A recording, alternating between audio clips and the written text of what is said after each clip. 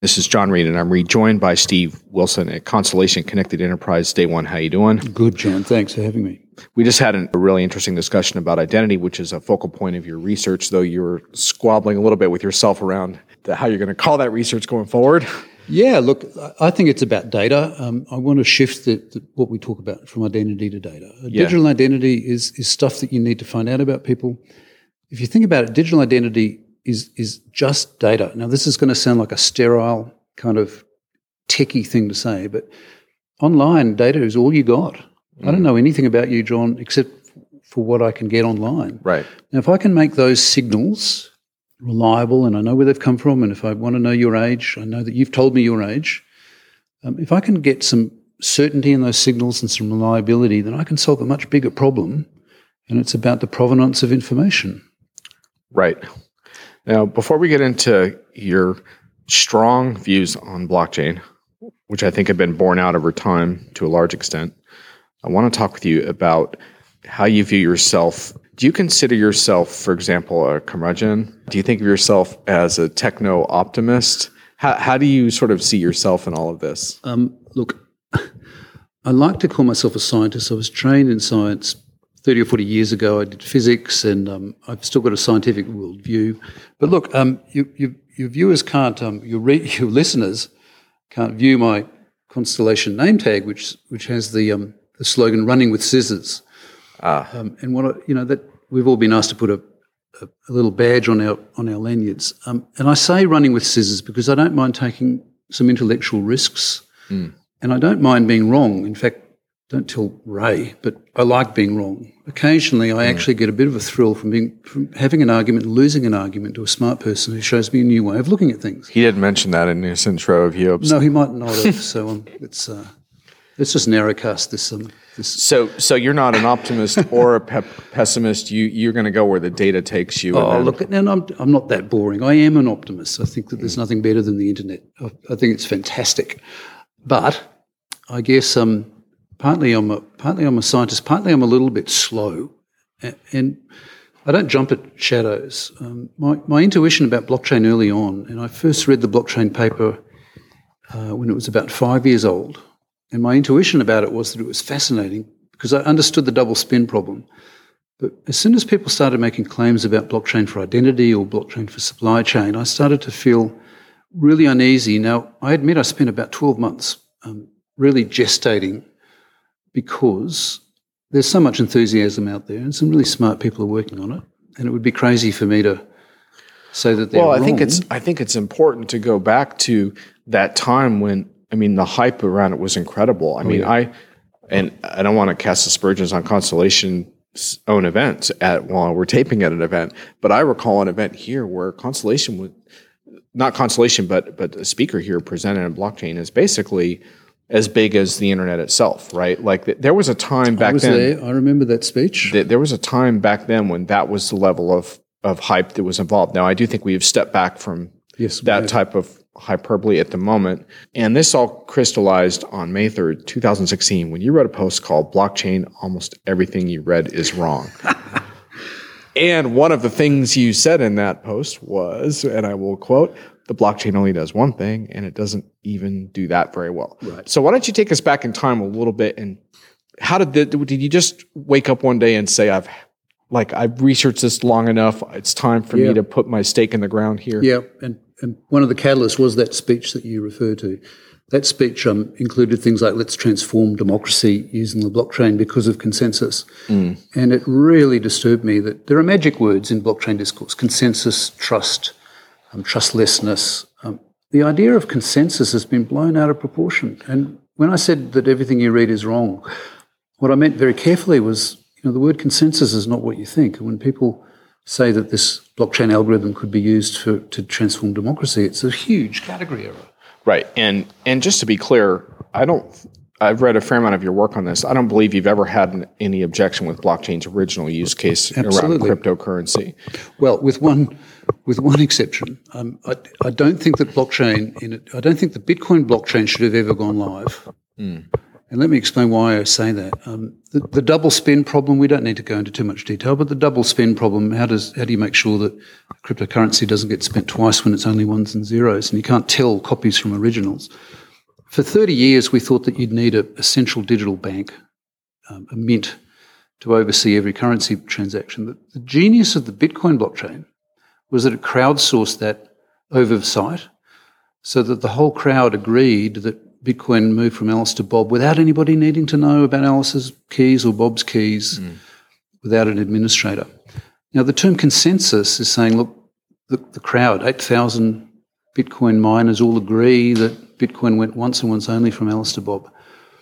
Now, the Nakamoto paper written in 2007, 2008, was a genius piece of cryptography and business models and incentivating people to participate in this network. It was a great piece of work, and it solved the double spend problem.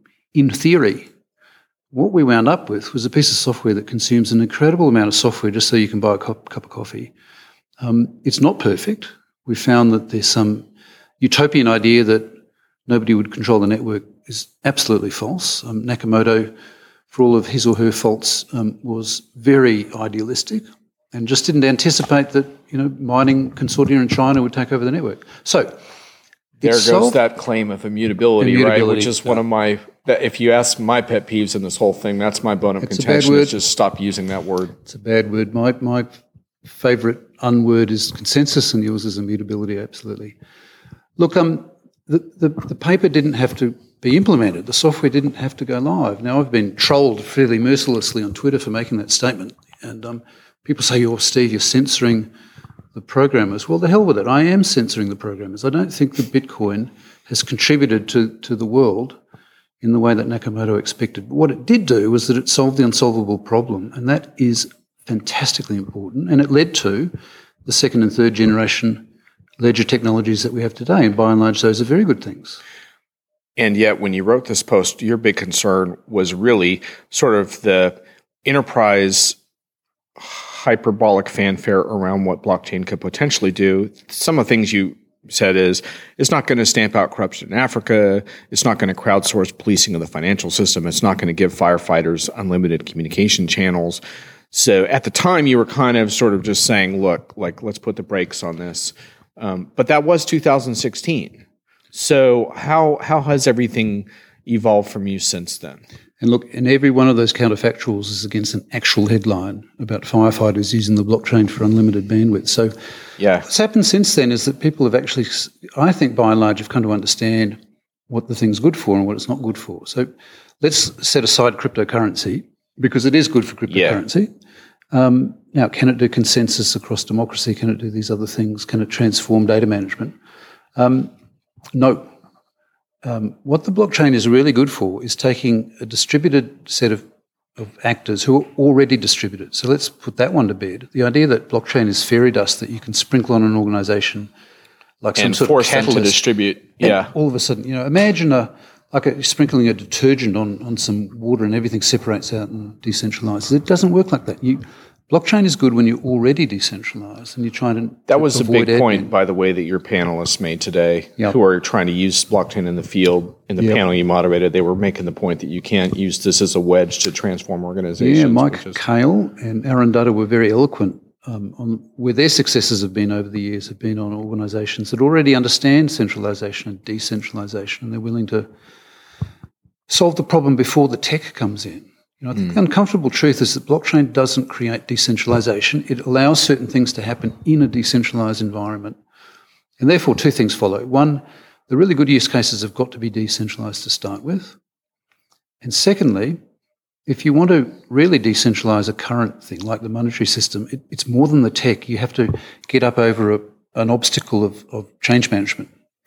And change management is what kills most blockchain projects, because people understand that if the end state, even if the end state's better than what we have today, the cost of getting there, the legal cost of rewriting contracts and retraining, risk management, recasting the way your organisation works, firing the board and getting a new management structure, for example, even if you wanted to do that, the cost is incalculable.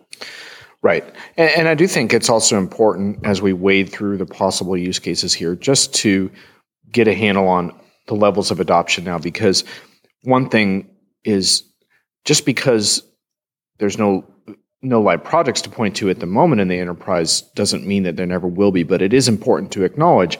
About 6 months ago, I went into an exercise with some people where we went looking for a live project at scale in the enterprise. And this included people connected to, if you go on like a Hyperledger and look at a lot of the corporate sponsors, this included people who work for those sponsors. And how did you go? We could not find a single live production example at scale. Yep. We heard a lot of talk about pilot this and pilot that, but that's been going on for quite some time now. Yeah, and I agree. People ask me which ones are going well, and I can only show you sectors where the early work is promising. Now, what's changed is that people have better critical thinking. Can we bring Vint Cerf back into this? There is critical thinking now. For about 4 or 5 years, I've gone to conferences and people have said, 90% of blockchain pilots are going to fail. Where you see decision trees, if this, then that, if this, then that. And the decision tree works through, and most use cases should not go to blockchain. Now, people walk out of those presentations going, 90% are going to fail. Luckily, I'm in the 10%. And there's been this sort of unwarranted optimism for years that people think that their blockchain project is going to be different. Now, I don't get that anymore. And, when Mike and Aaron were talking today, there was a lot more understanding, a better critical thinking about how do we put the things in place where a distributed ledger is going to make sense. Yeah. But blockchain, of course, isn't the only distributed ledger technology, so that becomes another area of critique and question, right? Because it seems like to this point, a lot of people have been able to find deep pockets to sponsor blockchain initiatives, quote unquote, when in fact they should have been approaching it more from what is the problem we're trying to solve, and there are all kinds of distributed ledger options they could have considered.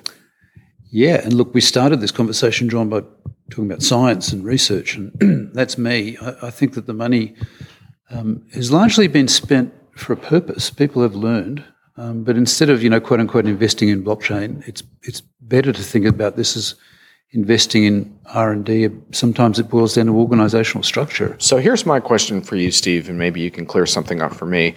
In my pursuits of potential blockchain use cases, the things that I have found most intriguing all involve one very interesting criteria beyond decentralization, and that is transparency. In the most cases I have seen, it's the idea that the stakeholders involved in this have a right to know what's going on. Yeah. And as much a right as anyone else on the so-called blockchain. So an example might be there's been some blockchains that work around land titles, for example, and verifying that, which is you see a lot of public sector things like that where, okay, here's a public sector has a responsibility to be transparent about how these things are verified. And I don't know if that's always a required characteristic, but what it strikes me is that in a lot of corporate settings, you have supply chains that are often run by a behemoth that may have no interest in accountability or transparency. So what is their motivation to expose all of that to the broader network? That's the thing I've been trying to understand. Well, it's a switching cost as well. Is that your experience? Is transparency at the core of a lot of this? Look, it seems like it is. I don't find that land titles is actually a good use case for blockchain. I'm not aware of one at all. Let me also just sidebar here for a minute. I've been using blockchain quite loosely, so I'm not following my own prescriptions. I ask people to be rigorous in their language, and I'm using blockchain really broadly here as distributed ledger or whatever. Transparency, absolutely. One of the best things ever written in this space was from Richard Brown at R3. He wrote the Corda white paper some years ago. And he said, if I remember right, you might have a number of banks together that are all trying to cooperate around a complicated financial instrument and a ledger of transactions. And every bank wants to know that every other bank sees the same thing. And they want to know that that I know that you're seeing the same thing. I think that that's the transparency that you might be. Certainly that's what I find really intriguing about transparency. And so I think you also said that some things need not be so radically transparent, and I think that's true as well.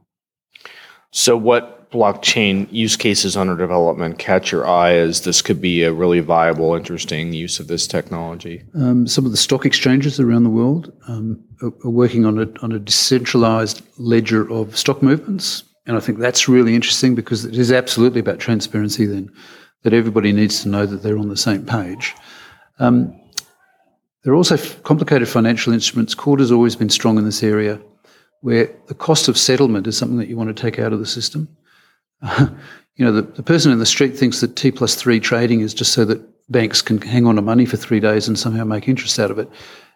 No, settlement is time-consuming because often there's a human element of auditing people's transactions at the end of the day. And being able to shrink that down is super important. And finally, I am persuaded that some of the supply chain work, and there's going to be a big fat asterisk on what I'm about to say, but some of the supply chain work is very interesting because it can be shown that the cost of business in complicated supply chains and shipping, the cost of business is dominated by the cost of dispute resolution, and it can take days and weeks and months to figure out what the hell went wrong, with a shipment of rotten avocados. Now, the blockchain doesn't stop avocados going bad, but it may help you find out faster in an agreed way that something happened at some point in the supply chain. Well, and there was a pretty big, there's a pretty big Chinese pilot going on around food perishables, right? Yep. And so that's something that is sort of interesting, right? The notion of the food supply chain is intriguing because there's a transparent public interest in that. Yeah, and look, and it's some of those projects are being marketed fairly hyperbolically on the basis that we're going to reduce food poisoning through better information. And I think that that's a very indirect claim to make. The direct claim you can make is that if there is some perishables and you want to know who to blame, then you're going to get better data much, much faster on an agreed distributed ledger. Totally agree. Now, I mentioned an asterisk. My problem with supply chain as a category is that it's not disorderly. So sorry about the double negative, but these blockchains are very, very good, or distributed ledgers, very, very good at synchronizing agreement across a whole bunch of parties who are distributed and they don't know what's going on. So they're disorderly. I want to read something you wrote about that because I think this is a critically important point. This was in a piece you did called What Blockchain Consensus is All About. And you said, finally, remember that blockchain consensus creates order out of the deliberate chaos of cryptocurrency where key holders are allowed to go unregistered. In many of the extended blockchain use cases, such as Internet of Things or supply chain, as you just referenced, there is no such disorder. You go on to say that IoT devices tend to have serial numbered chips to securely hold the private keys. Supply chain operators are generally authorized employees, typically using dedicated terminal equipment in warehouses, etc. These types of networks are orderly to begin with and don't need an elaborate consensus algorithm. So now we're back to your consensus issue there. Yeah, so look, consensus, I think it's fair to say that in any blockchain or distributed ledger, the consensus is about the order in which things happened. We use the word ledger quite deliberately. Sadly, people confuse it with database. A ledger is an order, a time-ordered sequence of what happened, an account of what happened. And if you can agree on the state of the ledger in a distributed way, then that's kind of magical for some use cases, and that's really what a blockchain's really good at. If you already have order, if you already have a whole bunch of people in a supply chain that are working with, imagine FedEx people. They all walk around with special dedicated terminal devices. They're modified cell phones with a whole lot of FedEx software. And these courier drivers are not strangers. They're weak links in the chain. They are highly regulated. They go through police checks. FedEx knows where they live. It's not the sort of free-floating private keys that Bitcoin and the original blockchain are all about. So that's what I mean about order out of chaos. If you have that much order, where you know where the FedEx delivery driver lives, and you know that they've got a driver's license, and you know that they've got insurance, it doesn't feel to me as though consensus adds anything. What are you asking the crowd to tell you about the FedEx driver that you don't already know? And that's what I mean. You need to be critical thinking again. You need to just think about what was that consensus algorithm for, and what's it telling you that you didn't already know. And on this topic, I want to give you a chance to set the record straight because I've been poking a little bit of fun with you around a couple of your attention-grabbing headlines. I sort of did the same to you in a weekly hits and misses column recently, where I sometimes get a little snarky.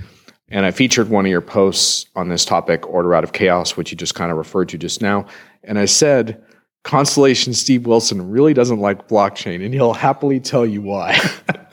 Now, a couple of readers came came to your defense, perhaps, or at least the defense of Nuance, including Greg Salmon, and he said to me that not sure how you got the impression that Steve Wilson doesn't like blockchain. In my mind, he still likes it, but maybe does not like how others justify using their blockchain concept.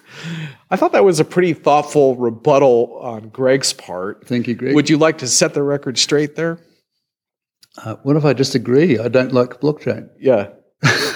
You don't like blockchain, do you? Look, I'm right, aren't I? You don't like blockchain. Just say it, Steve. The simplest thing for me to say would be I don't like blockchain. Greg, I told you, man. I told you. Here, what I told Greg was I said, I would bet Steve Wilson's view of blockchain's use cases is very different than yours, and that I haven't seen a single example of Wilson's for any enterprise use cases. I was referring to your blogs. He likes it for cryptocurrency, but that's about it.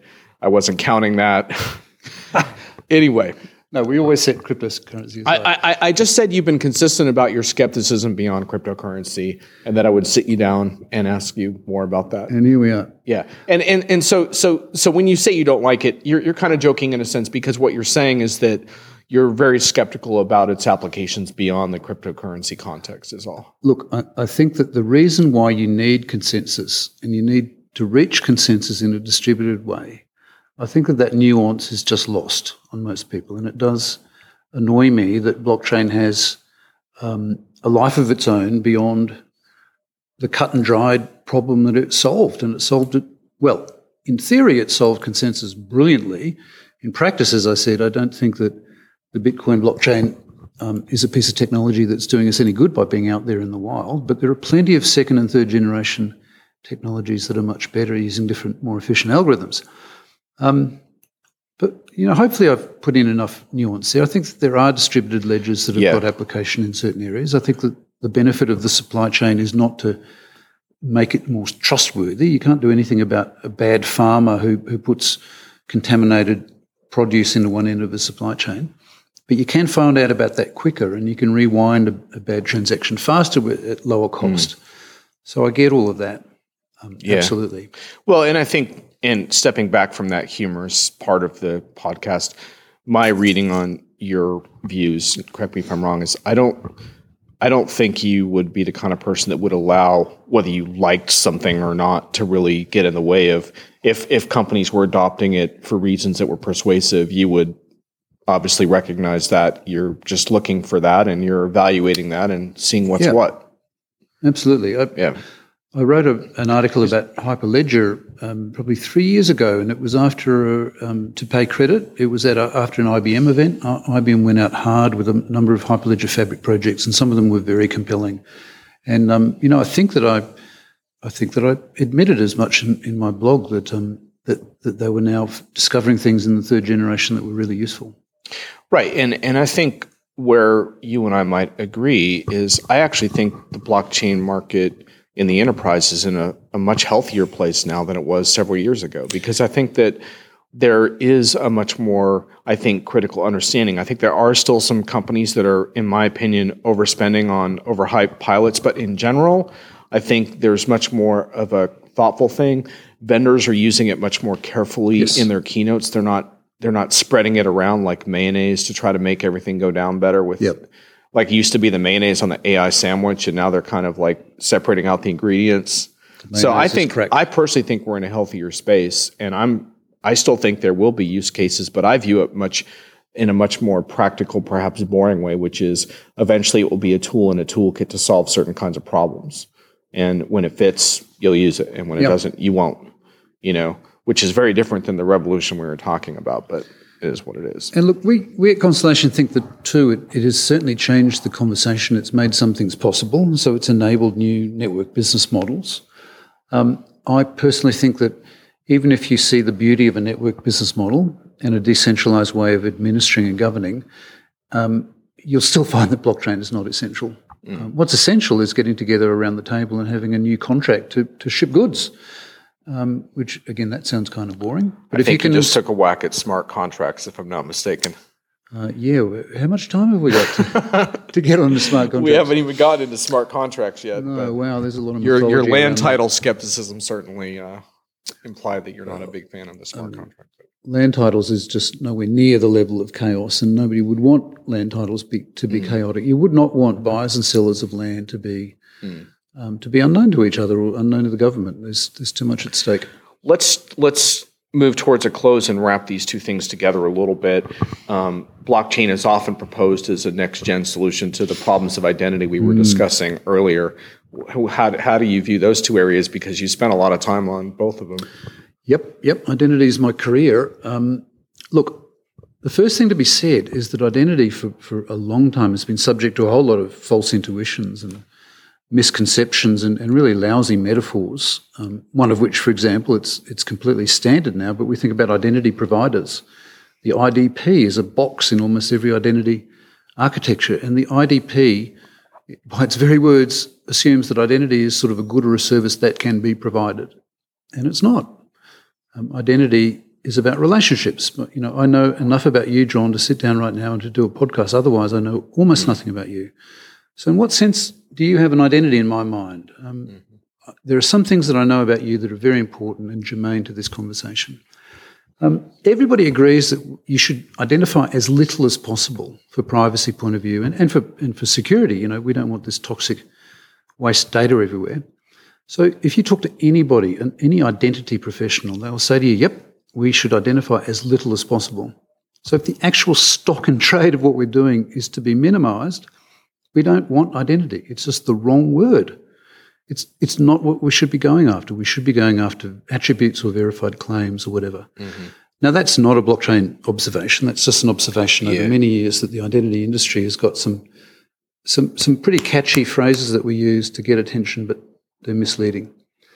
Along comes blockchain at a really interesting time. It's got some magical properties, and there was false intuitions that you'd put identity and blockchain together. That's actually what got me out of my caution about blockchain and got me writing about it. Was there were so many startups founded by blockchain zealots who didn't know anything about identity, but they were out there raising money, and that was weird. The thing about identity is it's usually about fairly intimate relationships between two people. I want to know whether you're over 21 years of age or not because I want to sell you some liquor online.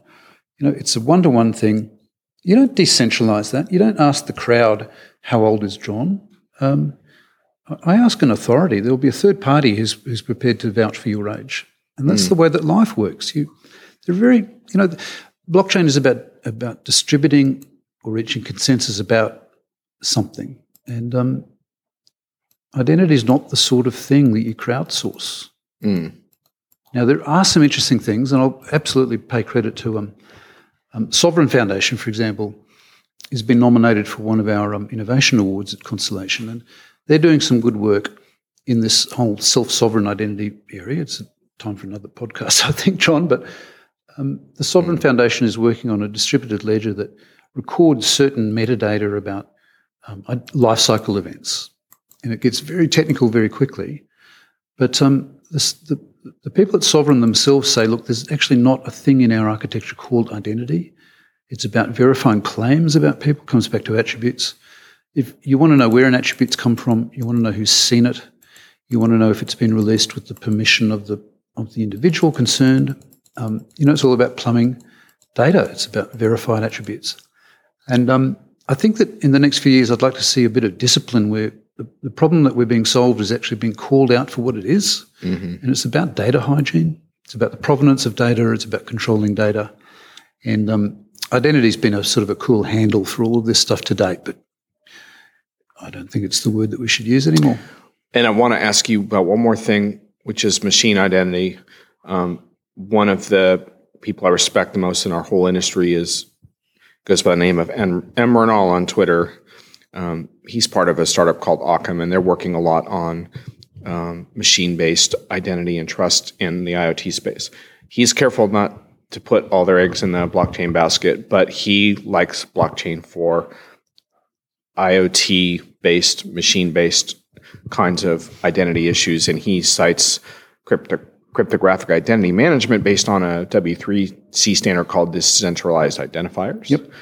And what Renal's trying to point out in his work, and I don't want to turn it into like you versus him, But in general, I think it's an interesting concept, which is that all these devices must be uniquely identifiable. But there's, to your point, it doesn't have necessarily always the stakes of a human identity verification, because in some cases you just want to know if the machine is working or not, or if it's low on this or that attribute. And he thinks that, long story short, he thinks blockchain could be a really good solution for that.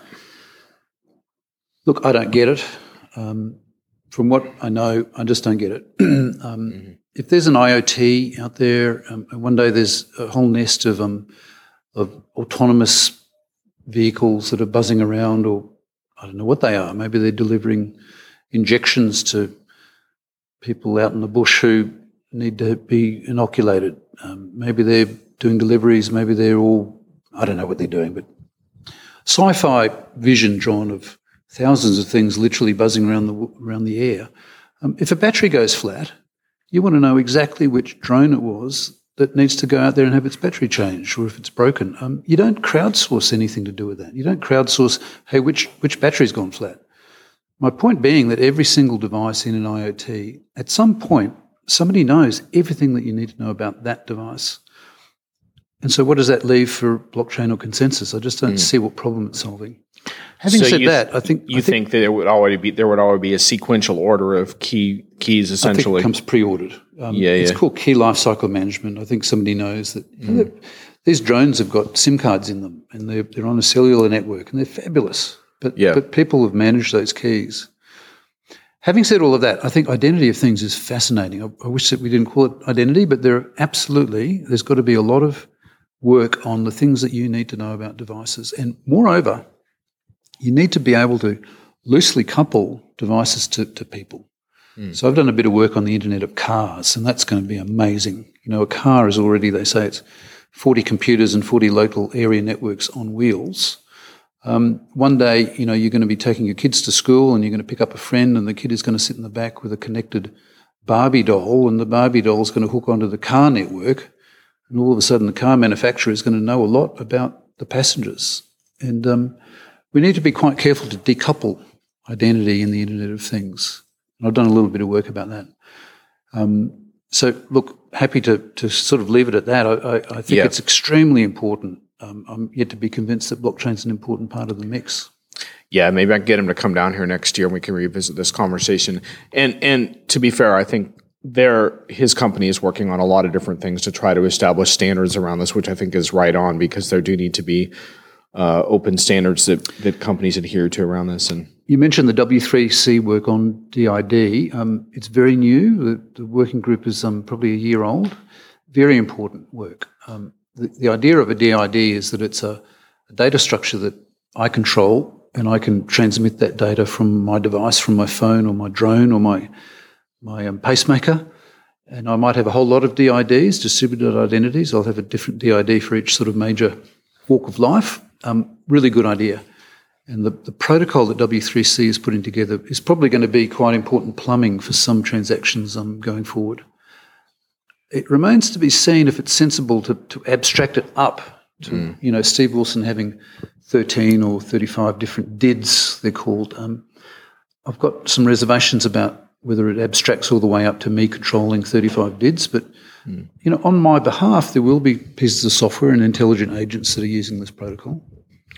Steve, we're not out of topics, but we are out of time. Thanks a lot for joining me. That was an excellent discussion. What a great pleasure, John. Thanks. Yeah, take care.